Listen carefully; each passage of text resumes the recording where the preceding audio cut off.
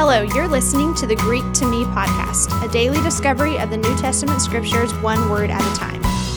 We hope today's podcast helps you better understand and appreciate God's word.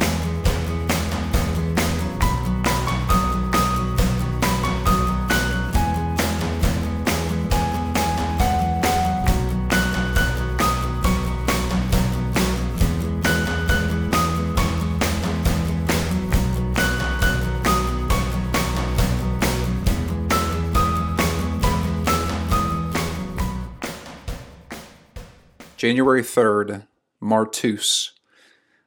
Acts 1, verse 8, Jesus promises the sending of the Holy Spirit. The church is about to explode. Pentecost is about to happen, and which is the arrival of the falling of the Holy Spirit, the giving of the Holy Spirit according to Christ's promise. But here in Acts 1, verse 8, Jesus promises the sending of the Holy Spirit and what it is for, the purpose of it. Let me read Acts 1, 8. But you will receive power when the Holy Spirit comes upon you, and you will be my witnesses in Jerusalem and in all Judea and Samaria and to the end of the earth. So the Holy Spirit's going to fall, and this is the purpose, that you would be my witnesses. So a witness is someone who, as we're most likely familiar with, especially as thinking about a court of law, someone who sits with having made sworn by an oath to tell the truth. They report what they have seen. They are eyewitnesses, or perhaps ear witnesses. They report what they heard. They are credible witnesses to a particular accusation or investigation, whatever the case may be. And so here, Jesus is using this word that we in English we're very familiar with. He's saying, you will go into all the world and you will report what you've seen and heard.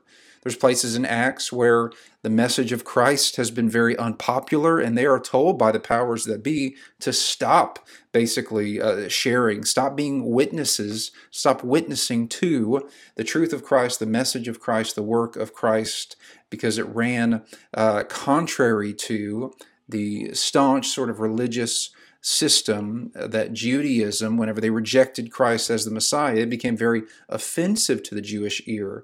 Of course, the Jewish ear that rejects Christ. And so there they were told to stop talking. What did they say? Well, they said, we cannot help but say what we've heard and share what we've seen. That's what it means to be a witness, to go and tell, share, report what you have seen. And so the word in English makes sense to us, and what's more fascinating than and encouraging is really the development over this word over time. See, the word in the Greek is martus. It's what it means for witness there. You will be my martus in all of these places, first where you live, and then kind of your county and extended regions to the end of the globe. You're going to be my martus.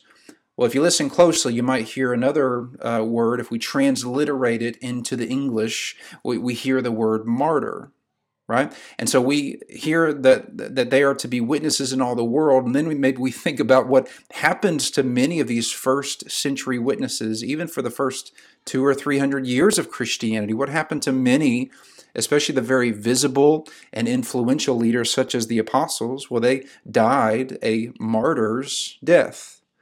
Right? Martus, witness, martyr, to die for one's faith, to die after going public, maybe vocalizing one's faith. The word has developed over time, but it's literally the same origin. Our word martyr grew slowly over time from the word witness because of what happened to the witnesses who shared so boldly.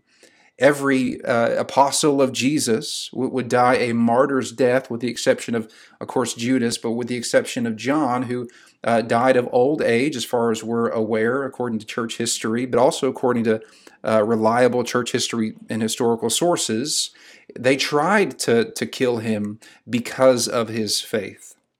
And so we see these very first witnesses dying as martyrs, these martus dying as martyrs. And so we are reminded here in Scripture every time that Christ himself is a witness to the truth, a witness of the Father, right? He dies a martyr's death, a crucifixion on the cross. So we have this kind of trail blazed before us, the very first witnesses in Scripture, Christ himself, those who immediately followed him. And listen, today all over the world where this message is unpopular, we are reminded that if necessary, even if it costs us our life, we are committed to or commanded, but I believe more than that, we're compelled to share our faith with those far from God, even if it costs us everything. And of course, where does that strength come from? Well, as Jesus says in Acts 1:8, what will he give us in order to go and share with the boldness required to even go to the end of our life sharing our faith, if it were in fact that unpopular to the powers that be? Where does that strength come from except the Holy Spirit, right? He promises the Holy Spirit will come upon you, and then and only because of his power will you be my witnesses. So be encouraged today. May we be faithful martus, even if it means, and God forbid, and yet what a privilege to live as sacrificially as Christ has lived for us, at least in part, in the small portion that we could in that way give back to him, that we would be willing to give it all for our Lord and Savior who has given it all for us.